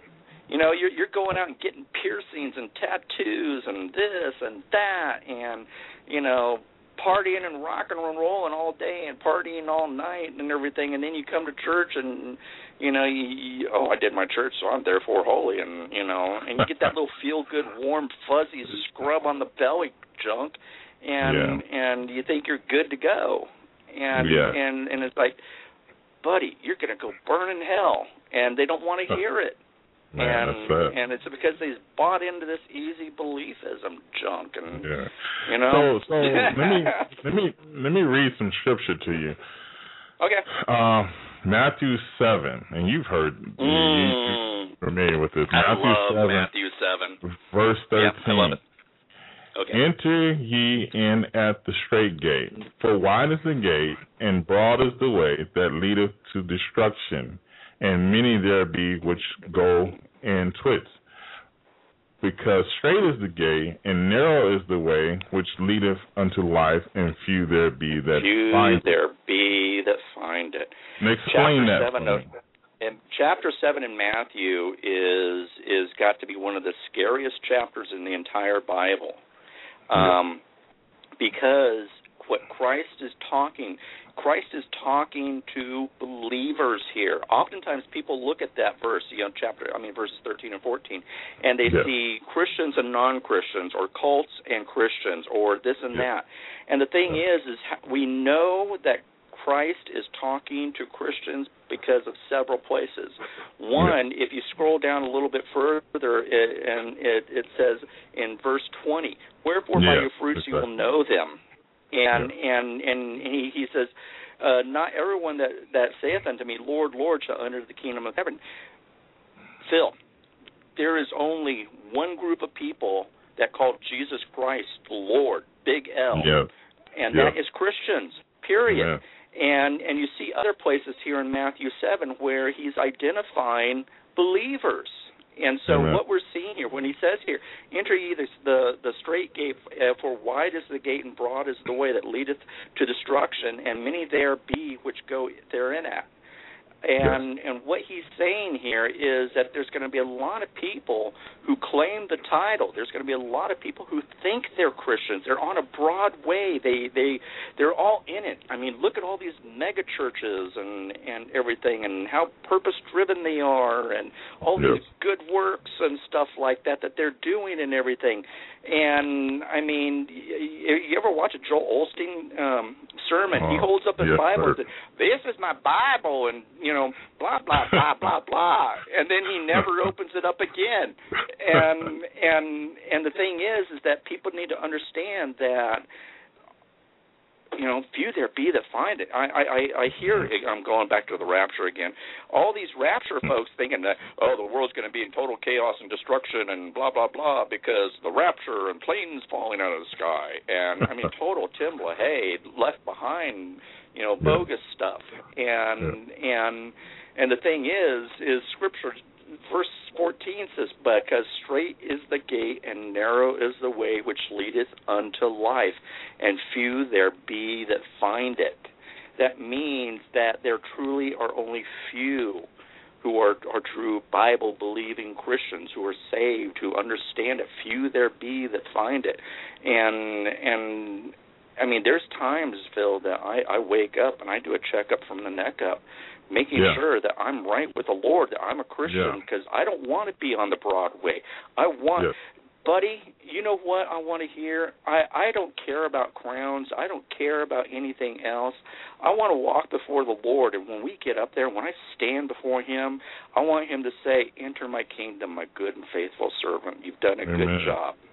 That is all I want, and I'm tearing up here just thinking about it. But that's all I want. I want Him to say that you've done a good job. And the exciting thing, Phil, is, and this is something that you can look forward to too, is that when we get up there, there's going to be people walking up to us, and He's going to say, "Phil, dude, you know what? I'm here because of you. You never met me, know me, or know anything of me, but because I heard one of your shows, or I looked at your Facebook, or this and that, you were affected me, and I became a follower of Christ. I am a Christian, and I was saved because of you." And really? and that's what I look forward to. I wonder how many people are going to be walking up to me and not that I'm looking for the glory or anything like that, but you know, it's going to be exciting to see how effective am I really, because I have to admit there's times that I'm wondering if I'm just a voice in the wilderness and I'm screaming at the top of my lungs, and is anybody listening? You know, at times I feel like the redheaded stepchild, you know, and the people, you know, people look at me at times like deer in the headlights and like, dude, you're crazy. What am, you know, you know, and so I, you know, it's. I just want to hear God say, "Enter my kingdom, my good and faithful servant." That's all. That's all I want. I really don't want anything else. But what that means, though, is that there's a lot of people that think they're born-again Christians. They think they're Christians and everything. Heck, Oprah Winfrey even claims to be a Christian.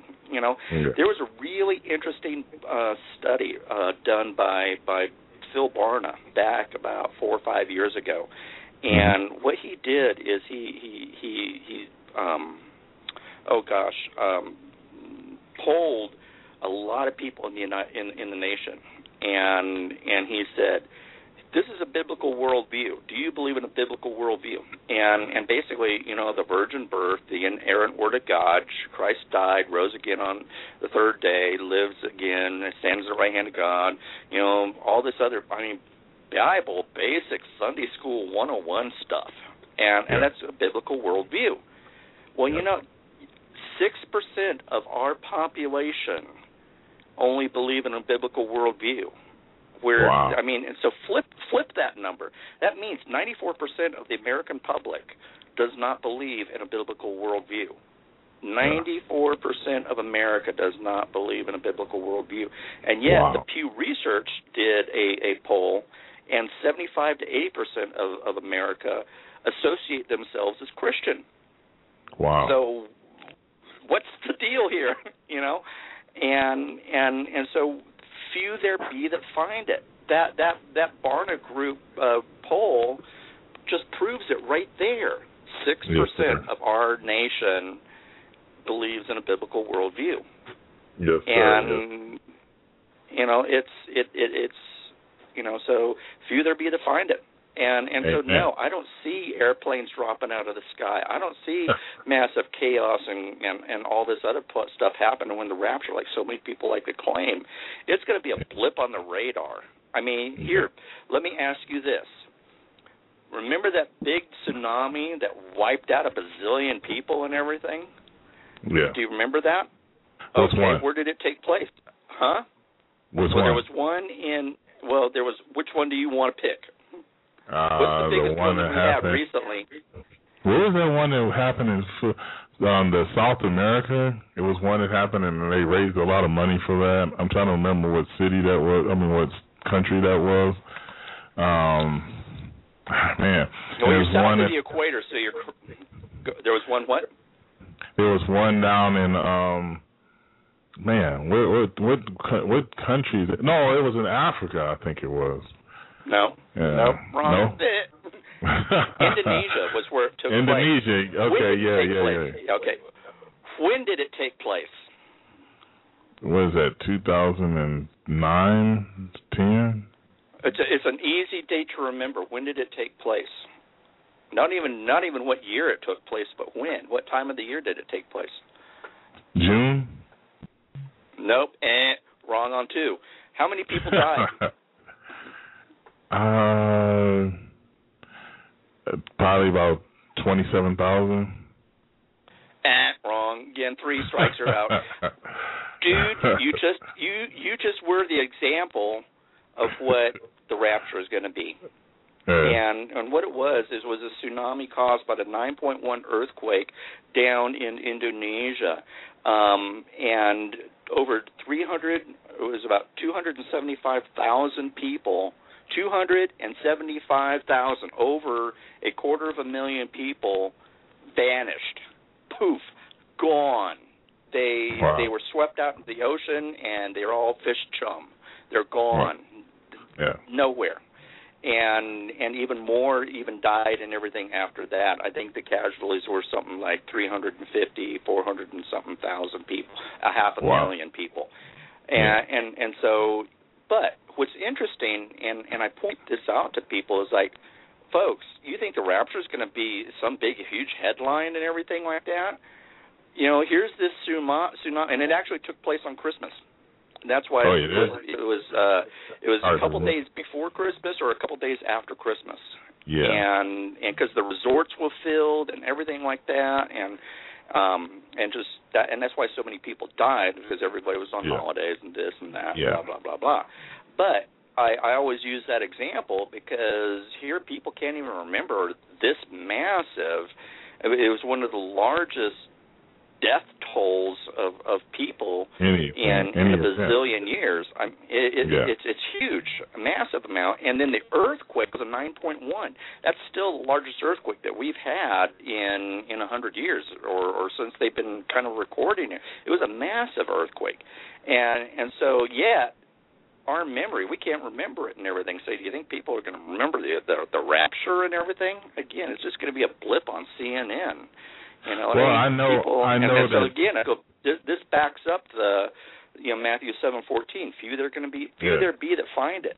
There aren't going to be very many people. Yeah, God said, "I'll send them a strong delusion to their believed lie." So even if there was planes crashing and things happening, the church that I see today, and the people that I'm gonna be honest with you, brother. I got people in my family. And I'm not going to mention any names or anything, but who believe that they can, I'll give you a hint, they can go to school and say, raise their hand, they're having a class discussion, well, I'm a Christian. Oh, yeah, I didn't really know that. And I tell them, this individual, that, I wasn't, for me, I don't believe that I was a bad example, but I wasn't the best example either. But at the same time, I try to tell them, like, if you run track and you're on a team or you're on a football team, if you are on that team, you're dedicated to that team, and your life is for temporarily given to that team, especially if you sign an NFL contract. So, and I tell them about my wife. She works, at the hospital. I used to be in the military, and I was dedicated to that place that I was a business. Now, how much more if I say I'm a Christian or I'm a follower of Christ, or I believe that Christ is not only my Savior, but He's my Lord and Savior, how much more we should be dedicated to Him and live for Him every day of our life. And I kid you not, they believe, they hear wah wah wah wah wah wah wah, and maybe it's because of their friends and their influence, because they always say this instead of saying Reverend Johnson said this, or let's go back, Jesus said this and Jesus said that, or Robert Johnson said this, or my brother at work said that, or my sister at school said that. People tend to say my friend said this.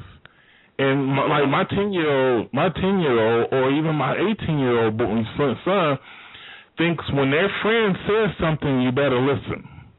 But when the parent says something, it doesn't, okay, whatever. Or when they, so they go to church on Sunday, because I work, I'm thinking about even changing my schedule, because I kind of got into a position where I'm working on the weekend, so I'm gonna probably think about revamping my schedule. But anyway, I asked them, what do you learn on Sunday at church? And so I said, they told me what they learned at church, and I said, you know what, I better change my schedule, because I need to be at church and to find out what they're learning. And that's what I was going to ask you, the last generation. Let's talk about the generation. What do you see, not only in the church, but in our society?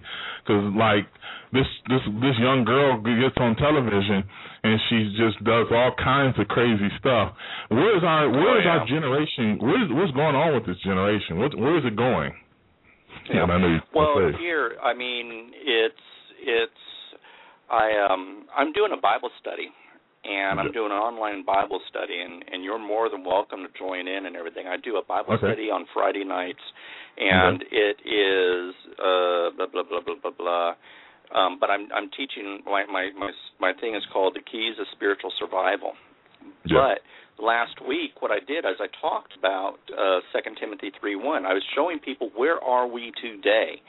And 2 Timothy 3:1 through 5 give an excellent example. It says, know this also, that in the last days perilous times shall come. For men shall be lovers of their own selves, covetous, boasters, proud, blasphemers, disobedient to parents, unthankful, unholy, without natural affection, truce breakers, false accusers, incontinent, fierce, despisers of those that are good, traitors, heady, high-minded, lovers of pleasure more than lovers of God, having a form of godliness, but denying the power thereof. From such turn away. That that's a perfect example of what we live today. And that's not, and in fact, that's a perfect example. You were asking about where this generation is. It's there. That's them. 2 Timothy 3:1 through 5. Perfect picture. It is. It's exact. I mean, we see here disobedient to parents, unthankful, unholy, without natural affection, and that's a biggie. I mean, meaning, and we're seeing that. I mean, women are aborting and killing their kids left and right. And it says here, men shall be lovers of their own selves. And when it was interesting, I was doing some research on this. This basically was a major narcissism. And, it's all about me. Who cares about anybody else? It's me to the point where you do not matter. And if you die in the gutter, who cares? It's all about me. And that's what we're seeing today. We're seeing a narcissistic behavior, a narcissistic attitude in the world and everything. But again, people, children, disobedient to parents. We're seeing that big time. I mean, unthankful, big time, unholy, big time. I mean, I see people going. I am blown away at people who claim to be Christians. I mean, Miley Cyrus claims to be a Christian, and look at what she was doing. Wow. She was, she's just, I hate to use the word, Miss Slutty, and just out on that stage doing stuff, and just the crowd. I mean, this is her own peers. They were freaking out, and I mean, it was amazing. Twitter had the highest texting or tweeting in history because of Miley Cyrus and the things that she was doing on stage. I mean, there were people in her own peers complaining. It's like, this was worse than a strip club. And so, I mean, I started watching some of the video. I couldn't watch anymore. I mean, I honestly couldn't. It was absolutely disgusting. And there's not much that can disgust me anymore. and she did. It was disgusting. I couldn't watch it anymore. It was just and the thing is I started getting mad. And then I actually started feeling sorry because she is a product of this generation. She's a product because her father and her family are quote unquote Christians, and they're these lukewarm wannabe want Christians, and look at what they've allowed their daughter to turn out to be, and so but this is what we're seeing: false accusers, fierce, despisers of those that are good, traitors, heady, high-minded, lovers of pleasure more than lovers of God. I mean, this describes today to the T, and this is Bible prophecy, right there.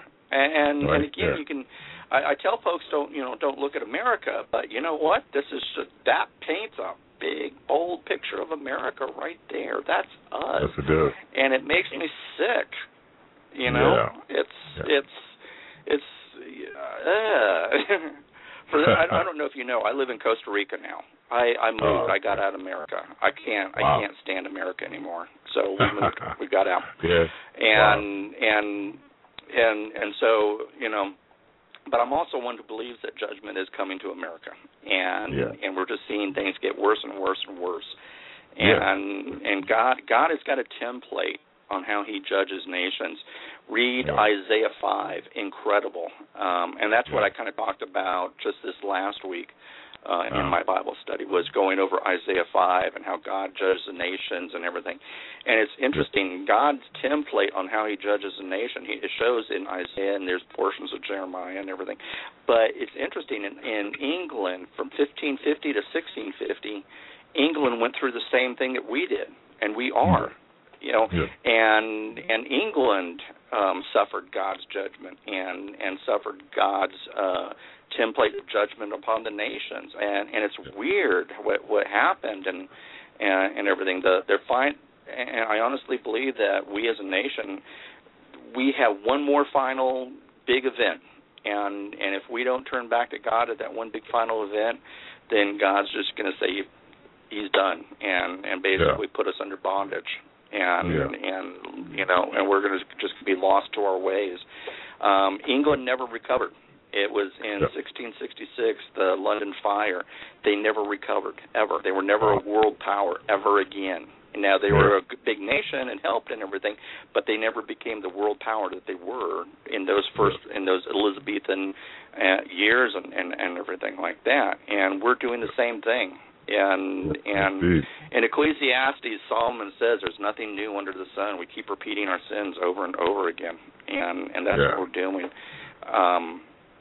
It's scary to look at what's happening in America today, and I see Nazi Germany, and everything that's happened before, and it just seems that people, and again, King Solomon wrote about this in Ecclesiastes, that the people don't see it. They don't see that they're repeating their sins. They don't see that all is vanity and that, all this happened before and everything. They ignore it until God finally comes down and does them in too and everything. It's the same. It's that sin nature within us, and we think it's all new, but it isn't. It's old. It's ancient, and it's scary because I see what's happening. And basically, there's two time periods. I'm a big history person. There's two time periods that where we are right now in our nation. I see us in Civil War, pre-Civil War, or pre-Nazi Germany, World War II. In both of those, if you study history, both of those time frames, America fits right now. And in both of those time frames were horrible. The result was horrible bloodshed and death and persecution and all kinds of stuff. And that's what I see what's going to happen in America. I mean, like it or not, and I hate to talk, people think it's conspiracy, but there's FEMA camps being built all over, and they're there. They are there, and they're not building them for a reason. They are building them for a reason. So, and the thing is that we did this before to our own people. Back in World War II, we interned, Japanese and Italians and Polish and Germans and stuff, and pulled them out of their homes and stuck them out in internment camps and everything. During the Civil War, we did the same thing. I mean, our history repeats itself, and so here we've got all these things happening. In fact, I don't know if you paid attention, Phil. In San Antonio, they passed the bill that is the intolerance bill. So basically, if you've ever been intolerant to the gay and homosexual, LGBT, or whatever it is, stinking agenda, if you've ever been intolerant of that, you cannot run for a city political position. You cannot work for a city. You cannot have a business with a contract with the city, or you cannot have an employee in your business if you have a contract with the city. So basically, they're saying that if you've got a Bible-believing Christian, or you are a Bible-believing Christian, you can't have any business whatsoever with the city of San Antonio, Texas. And that passed just last Thursday. Buddy, I mean, this is exactly what Hitler did. He started making laws against the Jews and everything. And I tell people, I go, folks, listen, wake up, because like the Jews who had to sew on those little yellow stars, that's next. We're going to be sewing on little yellow crosses to identify ourselves, and it's going to get to a point where, in fact, it's already happening. In Arizona, you heard about that photographer who turned down business from a gay wedding. He didn't want it. He was taken to court. Yeah, my He wife lost. was telling me about that. Yeah. And then also in the Kleins, I think up in Oregon or Colorado or something like that, a bakery, Melissa and Aaron Klein, lost their business because they refused to make a gay wedding cake. They were made the bad guys. I just read today that they lost everything. They are bankrupt. They've lost their business. They've lost everything because of this. And so a Christian today in business cannot stand up for his morals and biblical fortitude. It is now against the law, and more laws, and more. It's going to get stricter and harder and everything, and it's happening. This is exactly what happened in Nazi Germany with the Jews, and people don't see it. They don't want to see it, but it's coming, and people need to wake up and smell the coffee, and man, it's bad. It's really bad. Yes, and sir. It's scary. Sir. Yes, sir. But the thing is, and this is what I tell folks, is that no matter what, Christ is still on the throne. He is still in charge. He is going to see us through. But we've got to get our lives right with the Lord, and this is why I'm doing my Bible study with my readers and everything, is help them prepare to withstand this storm, because the storm is coming. The storm is here, and I've been preaching preparedness now for 5 years. So my readers have food and water and all the other stuff stored up. But I've been wanting, it's critical for them to get a good biblical foundation and know what they know and know why, and then even take it further, be able to explain it to others and things. But the key is to spiritual survival. They've got to understand this, because, we are living, if you think that Nazi Germany was bad, it's going to be worse. It's going to be far worse. It's always been. I mean, you look at the Revolutionary War, because that was our first turning point in history, and then you look at the Civil War, which was another turning point, and then the Great Depression and World War II. It's gotten doubled as worse every time. We've had more and more bloodshed, more and more loss, more and more persecution. Well, look at what happened during the Great Depression and World War II and such. We are coming up on the time frame for it to happen again, because we keep repeating our sins. And so it's going to be double as worse as what happened in the Great Depression and World War II. It's going to be horrible. And people are thinking that they're going to have a sunny, rosy, heyday, and, it's going to be okay, and, we're just one election away, and blah, blah, blah. Yeah. No, it ain't. It's going to be worse. And so we need to be secure in God. We need to be secure in the Word. And I'm a hardcore King James person. Yeah, and I catch a lot of flack of it, because one of the things I wrote an article, and I caught a lot of flack out of this one, called The Deity of Christ, but questioning the deity of Christ. And one of the things I point out is that all these modern versions did not get people through the fire, did not get people through the tribulations that they have. Corrie ten Boom, had pages of the King James and hidden in her clothes. She didn't have pages of the NIV or the ESV or something like that. POWs quoting this 23rd Psalm, didn't memorize it in the modern English version or the New World Translation, or they memorized it in the King James. Over and over, people who've been persecuted and suffered persecution and suffered, these great calamities and tribulations and everything. It is the King James that has been through the fire and everything like that. We have a storm and a time of tribulation coming, and you want the best odds for you and your family. Are you going to put your faith in the stinking ESV or some message or something like that? No. Grasp on to the best thing you can to put the best in your favor. I mean, are you going to go out, you're talking about buying survival food and everything like that. Are you going to go out and buy a bunch of Cracker Jacks and other junk? No. You're going to buy the best that you can for your family, because that is what's going to get them through the storm. The same thing. You want the best Word of God that you can. And people are giving me flack for it and stuff like that. And it's like, man, folks, don't you understand? The King James was there. It's been tried. It's true. It's been through the fire. It's 400 and something years old, and it's still standing. And you're going to trust in some of these NIVs and ESVs and NASBs and all this other junk, modern day junk that's only been around for 50 years? Yeah. You know, come on. Your family is going to suffer because of it.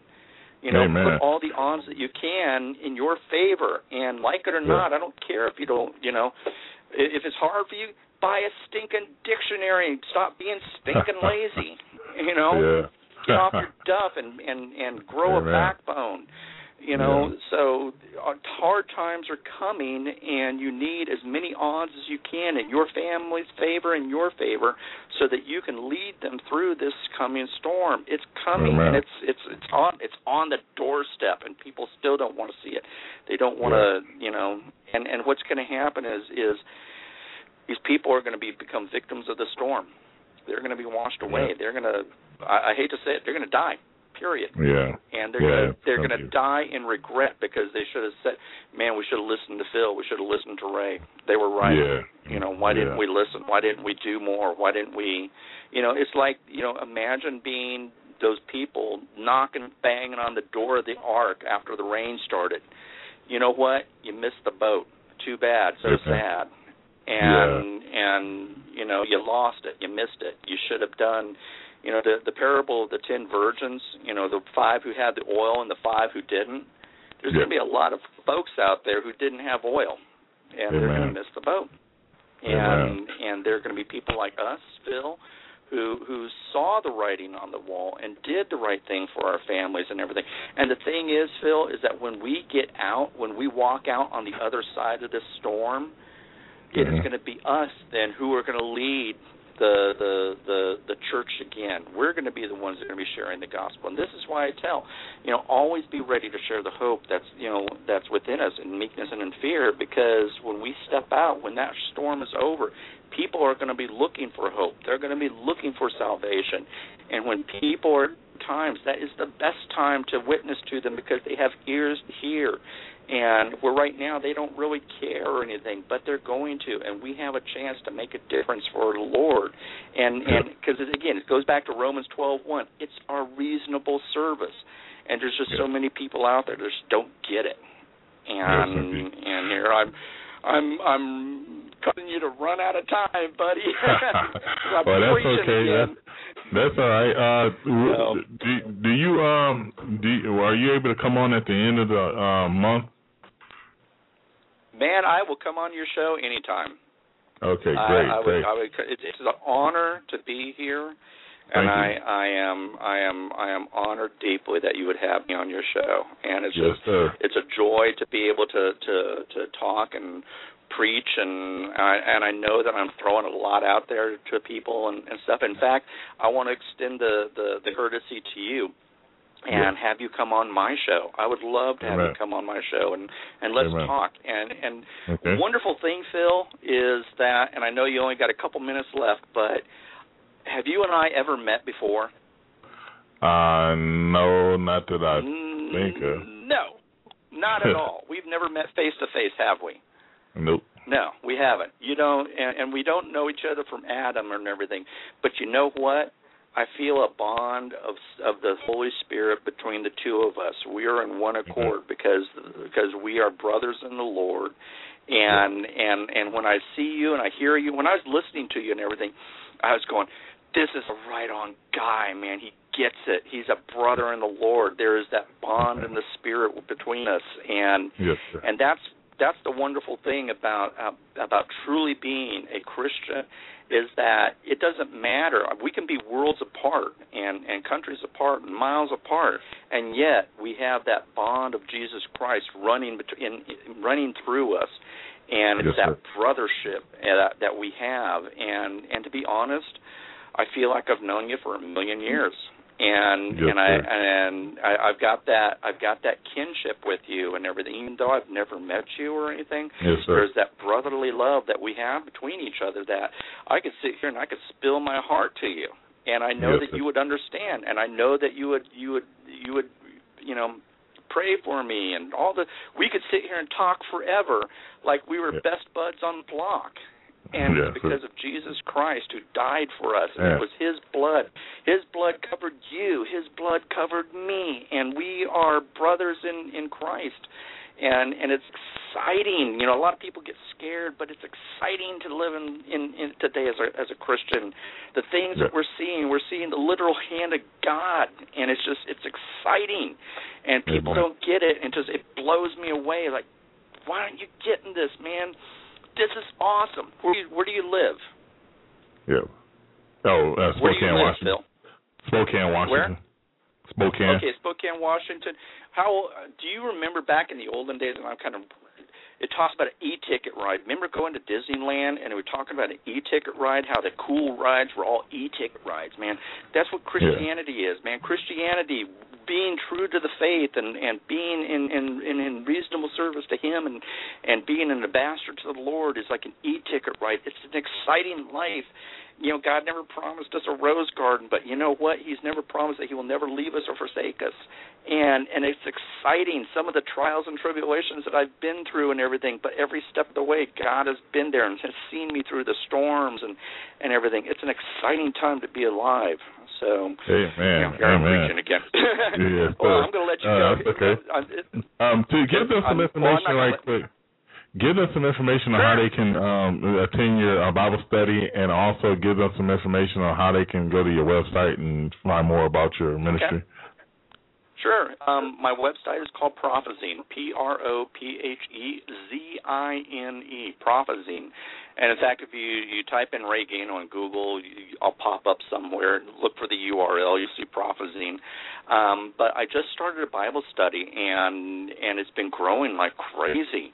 What was last Friday? I think I had like 35. This past Sunday, I had 15. And this was my second study. And so Prophezine.com, but my Bible study is on Paltalk, PALTALK.com, and I'm trying to get more and more people involved so that we can keep our Prophezine room open more. And what I'm finding is that people don't have churches, and so the Prophezine room is turning into a church. And it's great. People from all over the U.S. are coming in, and we're praying for each other and fellowshipping and encouraging and teaching and opening the Word. And, I mean, it's church. And so it's wonderful. Paltalk.com, and do a search on Prophezine or do a search on Ray Gano. And then also Facebook. I'm on Facebook, facebook.com/Ray Gano. I'm out there, read my articles. I'm not I'm a hardcore, I call myself a Spurgeonite, Charles Spurgeon. I equate mostly with him. He was an on-fire, hardcore, no bars held sort of guy, man. If you were sinning and everything, he got in your face and he said it. And that's kind of how I am, Yeah. So, but that's how you get a hold of me. And go ahead. Okay, so go ahead. So what I'm gonna make sure I hook up with you guys on Friday, because I was looking for a place even online that I can actually trust, and that didn't happen for a long time. So now, I'm gonna come and visit you. You say on Friday, right? Friday nights at 6:00 Pacific, 7 Mountain, 8 Central, 9 Eastern. But the best thing to do is go to my website, Prophezine.com, and register. Because if you register, you're going to automatically get my emails. And I will send out on Thursday the announcement as well as a PDF document of the worksheet, so you can kind of follow along with the Bible study and everything like that, and kind of do the homework and blah, blah, blah. Okay, that sounds great, brother. All right, I'll be there. And trust me, I will be there. All right, so thank you for coming on. You're a blessing. And I want to try to get you on at the end of the month again and talk about Syria and all this other stuff. So God bless you, man, and you have a wonderful night and a wonderful rest of the week. Okay. Well, zap me an email, and I would love to get you on PZ Radio. Honestly, I don't have any guests this week. And so if you're up to doing a quick radio show, I would love and be honored to have you on this week. Okay. All right. Thank you. So God bless you. An email. All right, sir. Bye-bye. Bye-bye. All right. That was Ray Gano, and we are going to go off, but hopefully it's still recording. Hopefully we're still getting it recorded.